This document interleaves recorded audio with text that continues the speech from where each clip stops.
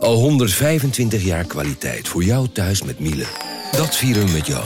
Ontvang nu tijdelijk een cashback tot €125 op veel Miele-apparatuur. Geniet van de kwaliteit van Miele. Voor perfect verzorgd wasgoed en kleding die veel langer mooi blijft. Voor een stralend schone vaat, even perfect als jouw diners. En een stofvrij thuis waarin echt hygiënisch schoon de standaard is. Check miele.nl voor alle feestelijke aanbiedingen. Galaxy AI is here. Open deze magische wereld met de nieuwe Galaxy S24-series. Omcirkel, zoek en vind het. Bijvoorbeeld die dikke sneaker op Insta. Of omcirkel een foto van een gerecht en vind meteen het recept. Op zoek naar wat liefde over de grens? Met Chat Assist als tolk is jouw liefde grenzeloos. Maak vlijmscherpe foto's en bewerk ze als een pro. Met Photo Assist verwijder je al het ongewenst uit je foto, zoals lelijke reflecties of je ex. Bestel de Galaxy S24-series nu op Samsung.com. Radio Milko. Radio Milko. De podcast over FC Groningen. Radio Milko. Radio Milko. Radio Milko. De podcast over FC Groningen. Hier is uw presentator Thijs de Jong. En die zit hier met William Pomp, FC Groningen Watcher. En met Jonathan Ploeg, sportjournalist. Goedemorgen. Goedemorgen, heren. Ik zag hem. Ik zie zijn kop staan, zijn hoofdje, in de krant. Kian Slor. Goeie wenkbrauwen heeft hij, hoor. Jij sprak hem even na de wedstrijd. Zeker. Ik moet even iets checken. Oogde hij verslagen of niet? Nou ja, nee. Hij oogde zeer verslagen. Ja? Ja, zijn gezicht stond echt... Nou, ik kan het bijna niet omschrijven. Ik vroeg ook, ik had hem. Je vraagt dan iemand aan na de wedstrijd om even te kunnen interviewen. Dus ik had Kian even aangevraagd.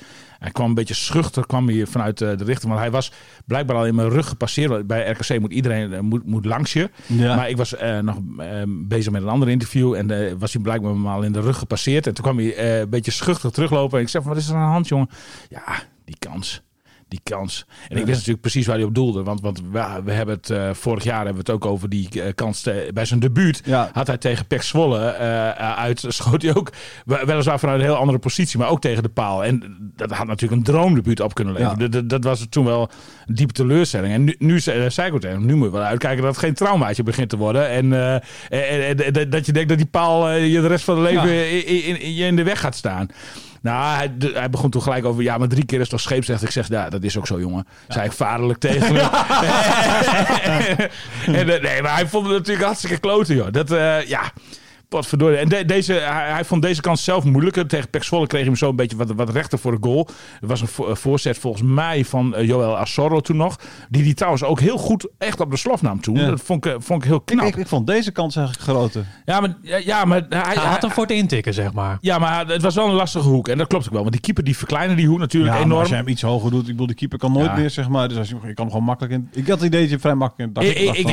Wij hebben natuurlijk makkelijk praten. Wat ik persoonlijk in zo'n situatie zou doen. Ik kwam als rechtsback zelden in zo'n positie. Maar als ik daar had gestaan, ogen dicht en gewoon keihard rammen. En dat zegt hij dus. Ik weet niet of die kop het gehaald heeft ook in de krant. Maar de volgende keer schiet ik hem bal dwars door het net. Precies, dat zei hij. Ik sprak natuurlijk net even toen ik binnenkwam, sprak ik zijn vader, Jan.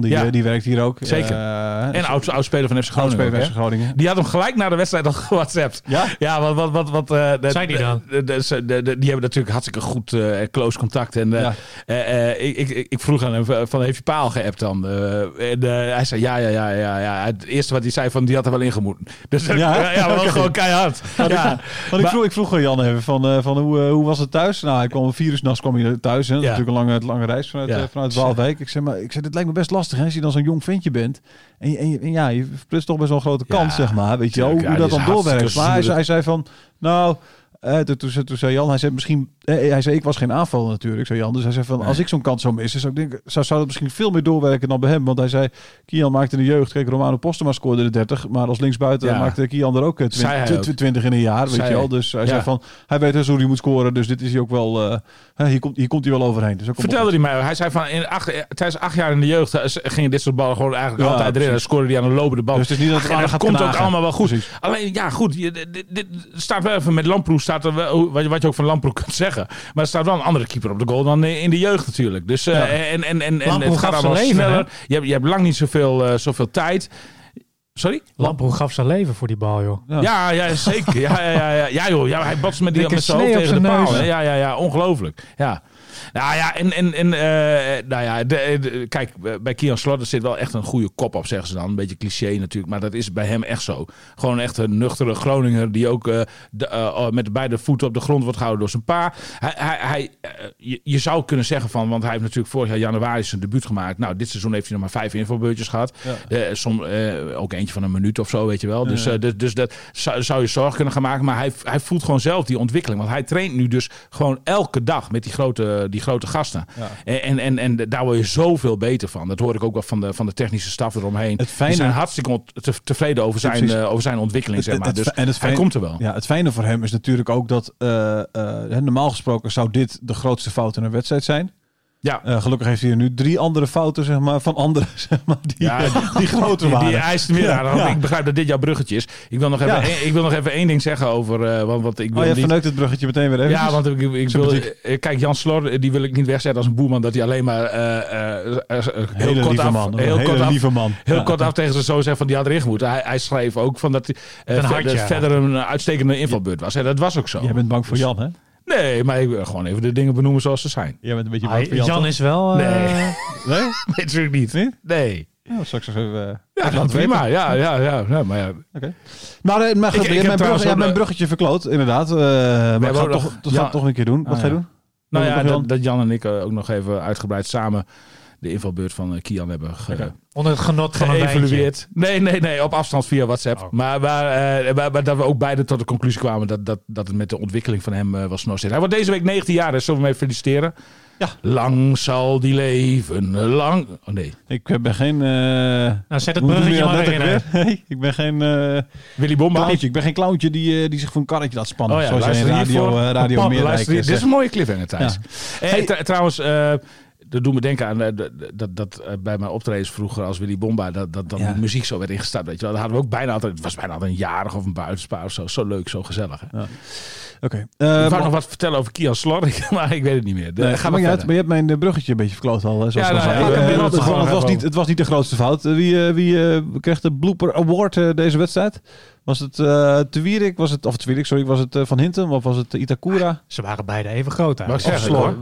Maar dan krijgt toch Van Hintem. Oké. Want die ging 2 keer fout zelfs. En die eerste keer Van Hintem.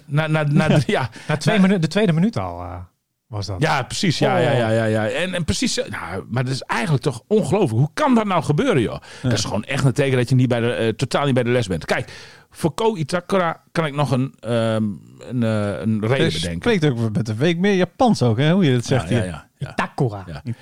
Heb je het interview gezien bij ESPN? Nee. Hij spreekt natuurlijk nog steeds bijna geen woord Engels. Ik klikte het interview aan gisterochtend. En dat duurde 2 minuten 18. Ik denk van, het zal mij benieuwen. Nou, normaal gesproken bij een interview, daar komt niet heel vaak die analist heel veel aan het woord. Maar dat was in dit geval wel zo, want die tijd die moest natuurlijk volgen. Maar als je dan Ko hoort praten... Ja, Als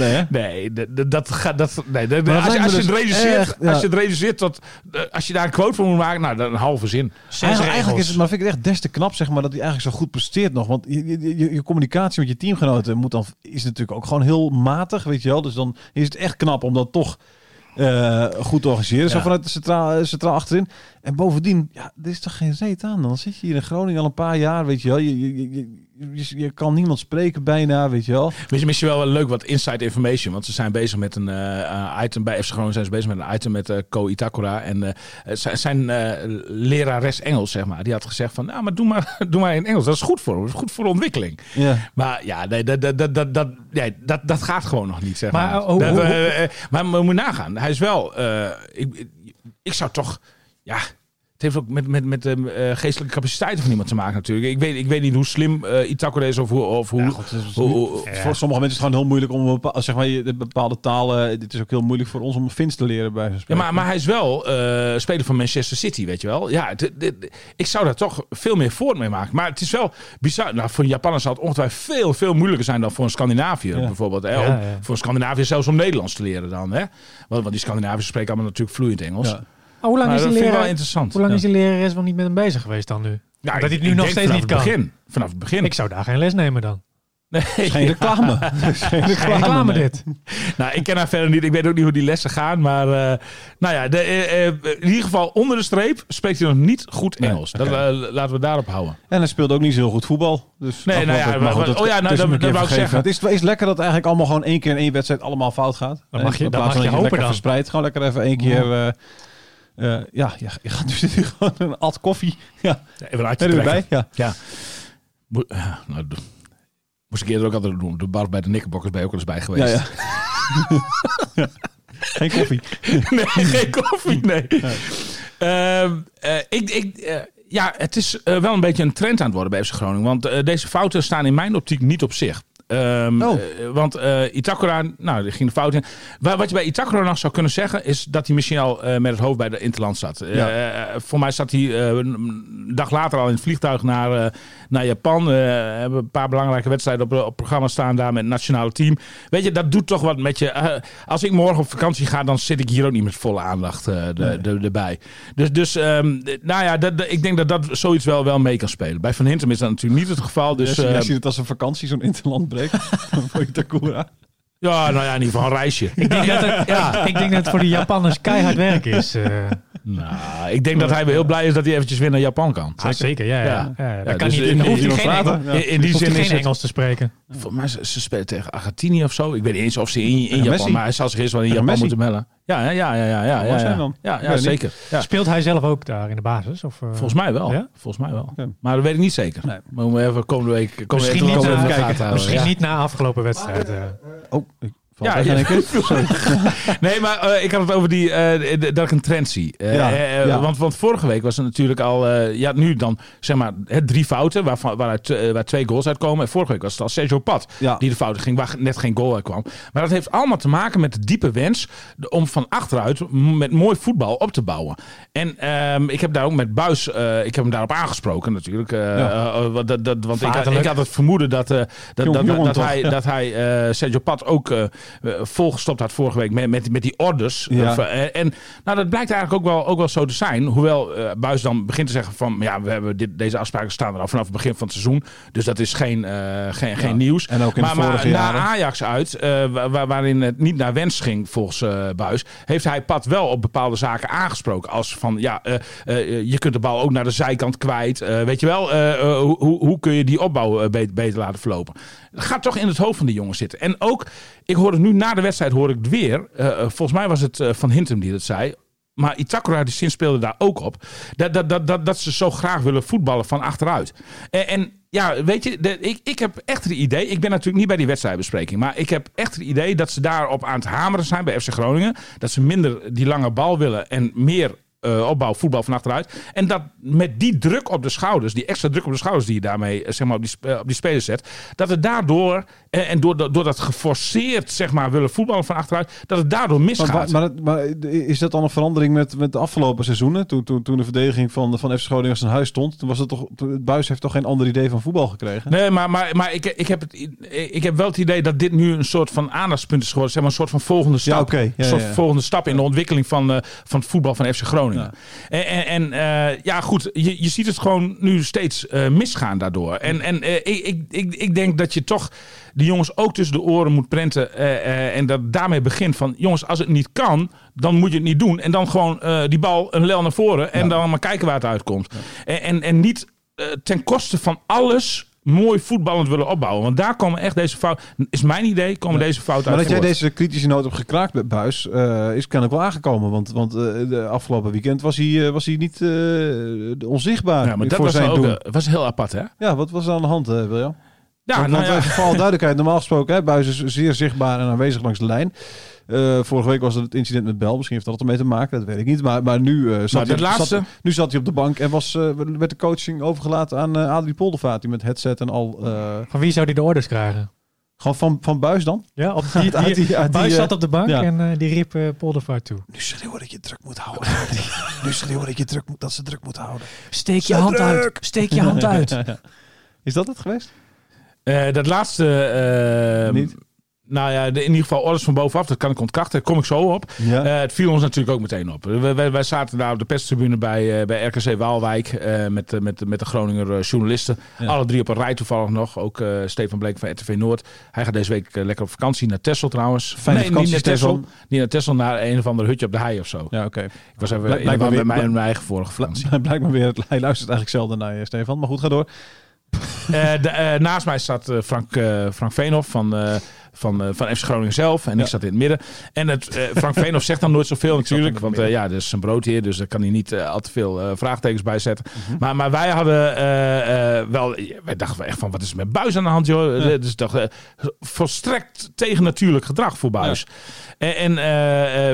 Ik opperde en dat nam... Kijk, ik ben toch een beetje de ervaren man natuurlijk daar. Een vaderlijke figuur. Dus ik opperde dat hij zich waarschijnlijk niet lekker zou willen voelen. Weet je wel? Of dat hij de stem al van tevoren kwijt, keelpijn of iets dergelijks. Dus daar gooide ik het op tijdens de wedstrijd. Dat gokte ik dus ook. Toen hadden wij natuurlijk nog geen informatie. Nou ja, Matthijs, jij bent ook redelijk ervaren. Ja. Dus dat gooide Stefan natuurlijk ook gelijk. Zie je ook als mijn broer meer. Hoor, dus. Dat gooide Stefan ook gelijk via de microfoon natuurlijk de ether in. Maar later bleek dat het... Ja, nee, dat... En toen hebben we Buijs naar gevraagd van... God, maar wat was er met jou aan de hand? En dan krijg je toch een beetje een heel vaag verhaal. Dan begint hij een beetje op zijn manier te lachen. Ja. En dan komt hij daar toch niet helemaal goed uit. Maar wat zei hij dan? Ja, dan moet ik de woorden weer precies voor mijn geest halen. Maar wat hij bij ESPN in ieder geval zei, zeg maar... Ik ben niet bij jouw interview geweest natuurlijk... maar bij ESPN had hij het erover dat de spelers toe waren aan een nieuwe stap in hun ontwikkeling.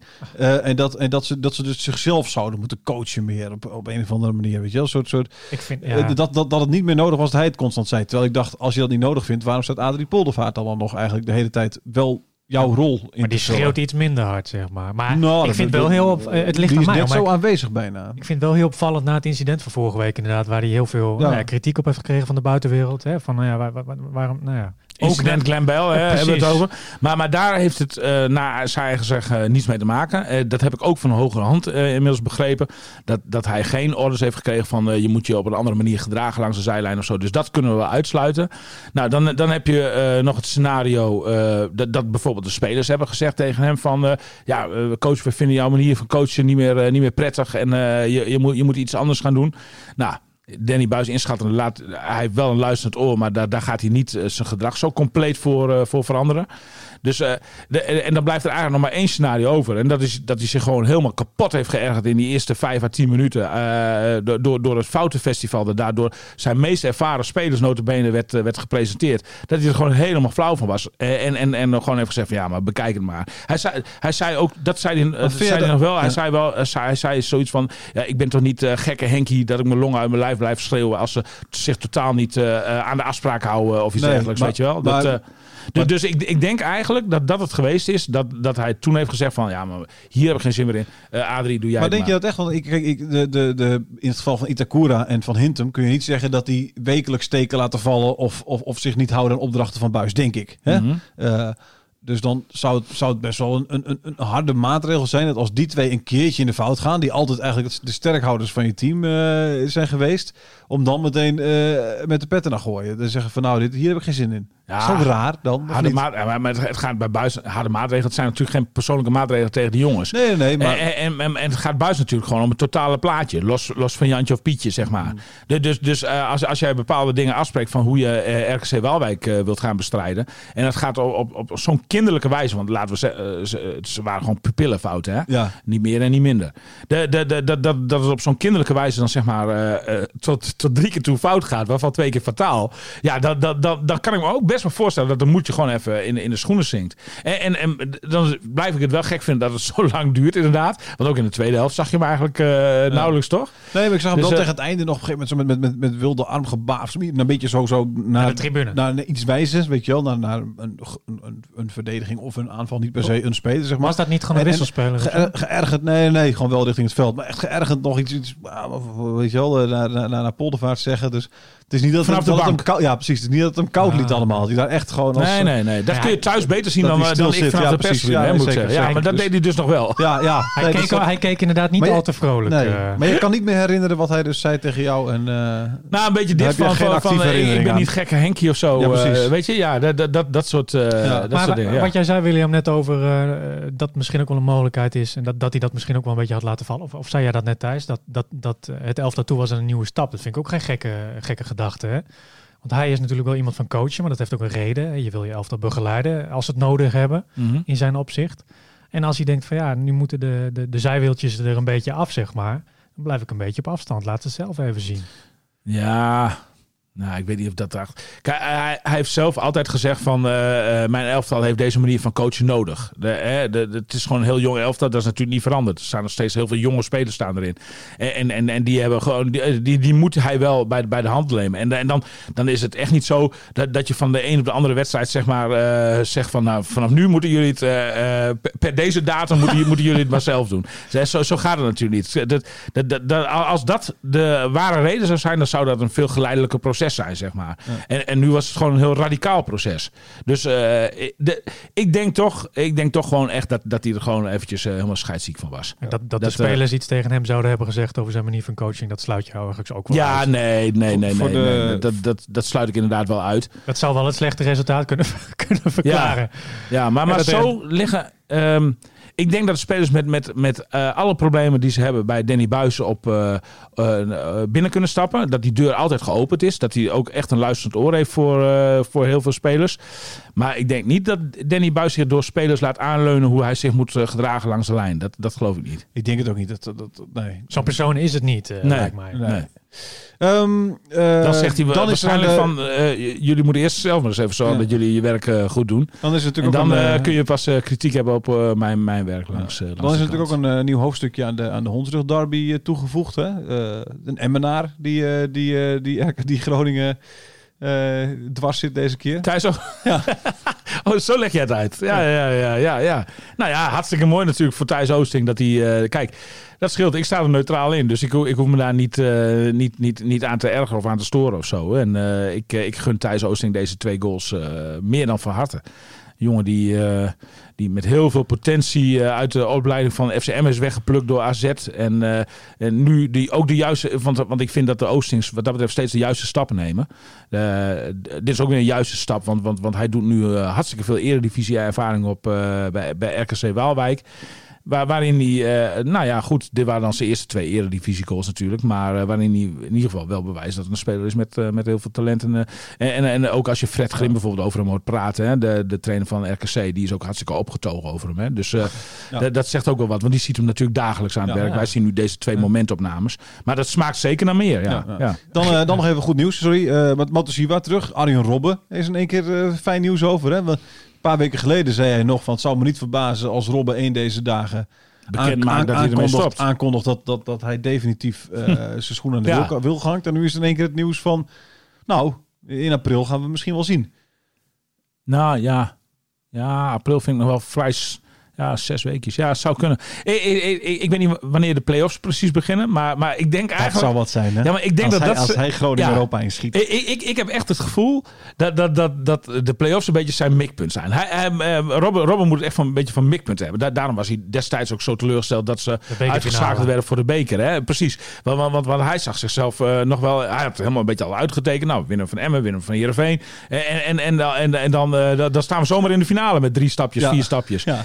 En dat ging niet door. Daar was hij dagenlang chagrijnig van. En ik denk eigenlijk dat zijn nieuwe mikpunt dus inderdaad de play-offs van FC Groningen is. Dat hij daar een soort van rol in kan spelen. Ja. En dat hij dat ook kan halen. En het gaat dus echt hartstikke goed met zijn stijl. Luister je nog wel naar mij? Want je ik luister wel. Ja, maar jij zit de hele tijd... doet, William, het zijn hele lange verhalen af en toe. Ik denk van nu komt goed. Het gaat maar door soms. Maar jij vraagt mij daarna. Nee, maar jij gaat antwoord geven op dingen die ik nog niet eens vraag eigenlijk. Oh, dat is eigenlijk heel goed voor mij. Jij schakelt dus eigenlijk al welke kant je op wil. Jij schakelt Thijs zijn rol een beetje uit, zeg maar. Ja, maar jij bent eigenlijk ook volstrekt overbodig hier in deze podcast. Dat gevoel krijg ik ook. Maar jullie allebei trouwens. Ja, precies. Het liefst zit ik hier gewoon alleen. Ja, nee, maar de volgende keer kan het volgens mij ook prima. Alleen jij weet niet hoe je de knopjes moet bedienen. Nee, dat is het enige probleem. Dat is het enige probleem. Ik kom hier wel aan, ik zet hem op start. Volgende keer loop ik weg, kom ik een half uur later weer terug. Ja. Wat denk jij, William? Het is wel eens leuk om te proberen trouwens. Nou, ik kan je zeggen, dat is echt geen probleem. Nee, dat is echt geen probleem voor jou. Maar stel je voor, hè, de Groningen haalt die play-offs. Dat is wel zeer waarschijnlijk dat gaat gebeuren. Maar stel je voor, die laatste paar wedstrijden speelt Groningen pannen van het dak. De buitenspelers, de spitsen zijn in vorm. Nou, dan moet er wel wat veranderen, hè? Denk je dan dat Buijs zegt tegen nou ja, wie er dan ook maar op dat moment rechtsbuiten staat van... ja, je hebt het goed gedaan de afgelopen weken, maar Robben is weer fit, dus die speelt? Nou, ik denk wel. Ik zie Robben te weinig op de training aan het werk om daar een oordeel over te vellen. Ik heb wel de verhalen die... Het schijnt dat hij wel aardig kan voetballen. Ah, nee, maar zelfs op zijn 37e steekt hij er gewoon... En zelfs half fit steekt hij er gewoon echt met kop en schouders. En dat is dan nog zeg maar zachtjes uitgedrukt. Ja. Steekt hij er met kop en schouders bovenuit. Als ik Danny Buijs moet geloven. Die is zo geïmponeerd door de kwaliteiten van Arjen Robben. Ja, echt. Dat schijnt echt... Nou ja, deze week wil ik even de gelegenheid te baat nemen om even te gaan kijken. Ja. Maar het schijnt gewoon dat hij... Met ook maar de geringste actie, zeg maar, een enorm kwaliteitsverschil laat zien. Ja. Helaas hebben we dat natuurlijk, want jij weet precies hoeveel minuten hij heeft gespeeld, Thijs. 47 geloof ik. 47.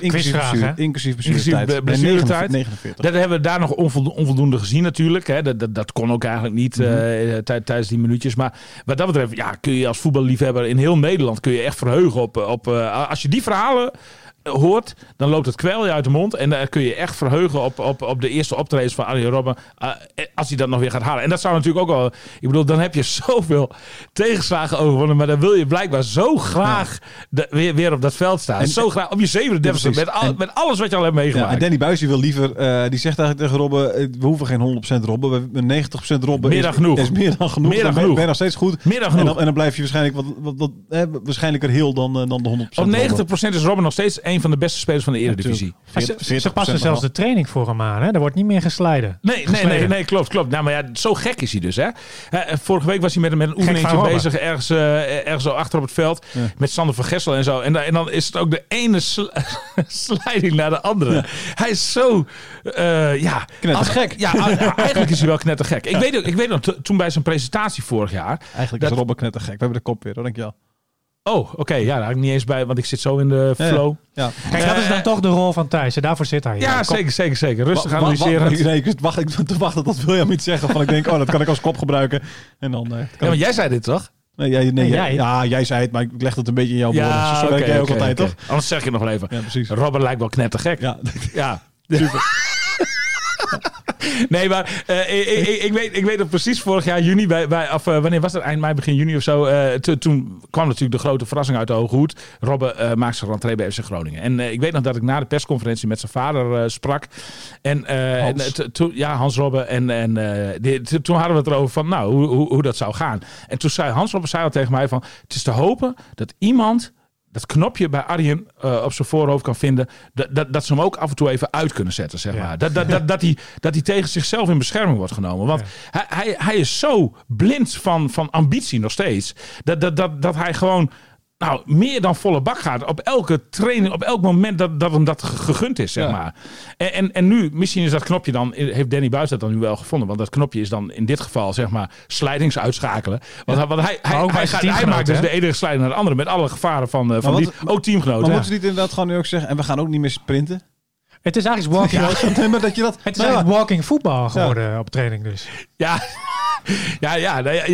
De strafmaatregel is in ieder geval voor mensen die nog niet begrepen hadden van als je een sliding maakt, krijgt de tegenpartij de bal. Ja. Dus dat mag niet meer. Was ook een hoop kritiek op van andere spelers. Want die zeiden, wat is dat nou weer dan? Sommige spelers kunnen niet anders dan een sliding maken. Ik mag graag slidings bijvoorbeeld. Goed, daarom zei Buis gewoon van maar wij zijn de baas, dus verder niet zeuren. Mm-hmm. Het gaat om die ster weer op de velden te krijgen.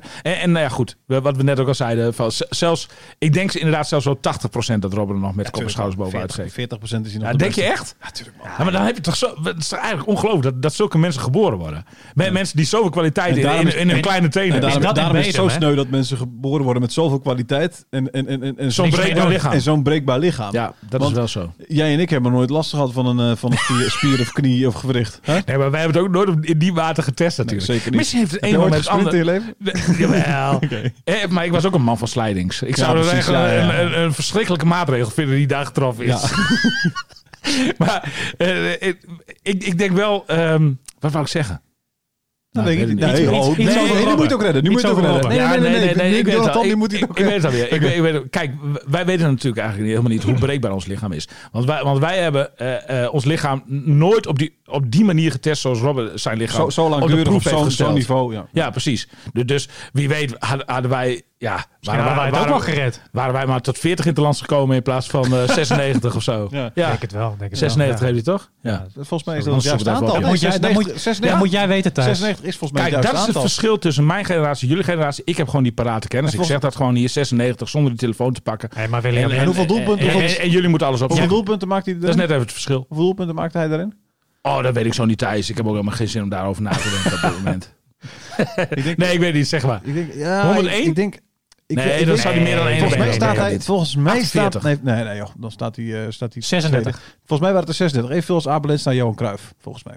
Maar dat zou ook 36 of 37. Maar ik dacht heb echt 36. geen idee. Nou, deze jongen kruipt ondertussen weer zijn mobiel om het op te zoeken, hoor. We gaan de interlandbreak in, William. Dus je hebt even een weekje geen Groningen. Maar jij stort je natuurlijk dan op Donar. Je stort je op het autoracen, motorsport, wielrennen. Het houdt niet op voor jou natuurlijk. Gewoon de werkzaamheden die ik altijd, gewoon sowieso altijd naast FC Groningen doe. Ja. Ik neem me altijd voor tijdens zo'n week van of er niet even 3 dagen of 4 dagen Schier in zit of zo. Bijvoorbeeld. Dan ben ik zo in staat om lekker even gewoon een eenpersoonskamer. Ga ik gewoon lekker in mijn eentje. Ja. 1-persoonskamer bij Hotel Graaf Benshoff te boeken. En dan lekker even uitwaaien op zo'n eiland, weet je wel. Maar ik heb mijn agenda even bekeken. Het zit er weer niet in deze week. Dus blijf maar gewoon thuis. Het wordt wel redelijk weer. Ja. 37 goals waren het. En 27 assists nog. Ik ga thuis wel. Ik heb zo'n hele lange telescoopstengel gekocht. Voor het vissen? Van 12,8 meter. Nee. Daarmee kan ik mijn dakkapel bijvoorbeeld wassen vanaf de grond. Hoef ik niet helemaal heel hoog op de ladder. Want ik ben hoog, want het is nogal een hoog huis. Hè? Het is een heel hoog huis. En dus wrijf het er maar weer in. Dus ik ga lekker even met die telescoopbuis ga ik mijn raampjes lappen. Okay. Dat soort dingen ga ik wel doen. Ja. Wat wil ik? Nee, want ik wilde nog wat zeggen over... De was moet gedaan worden.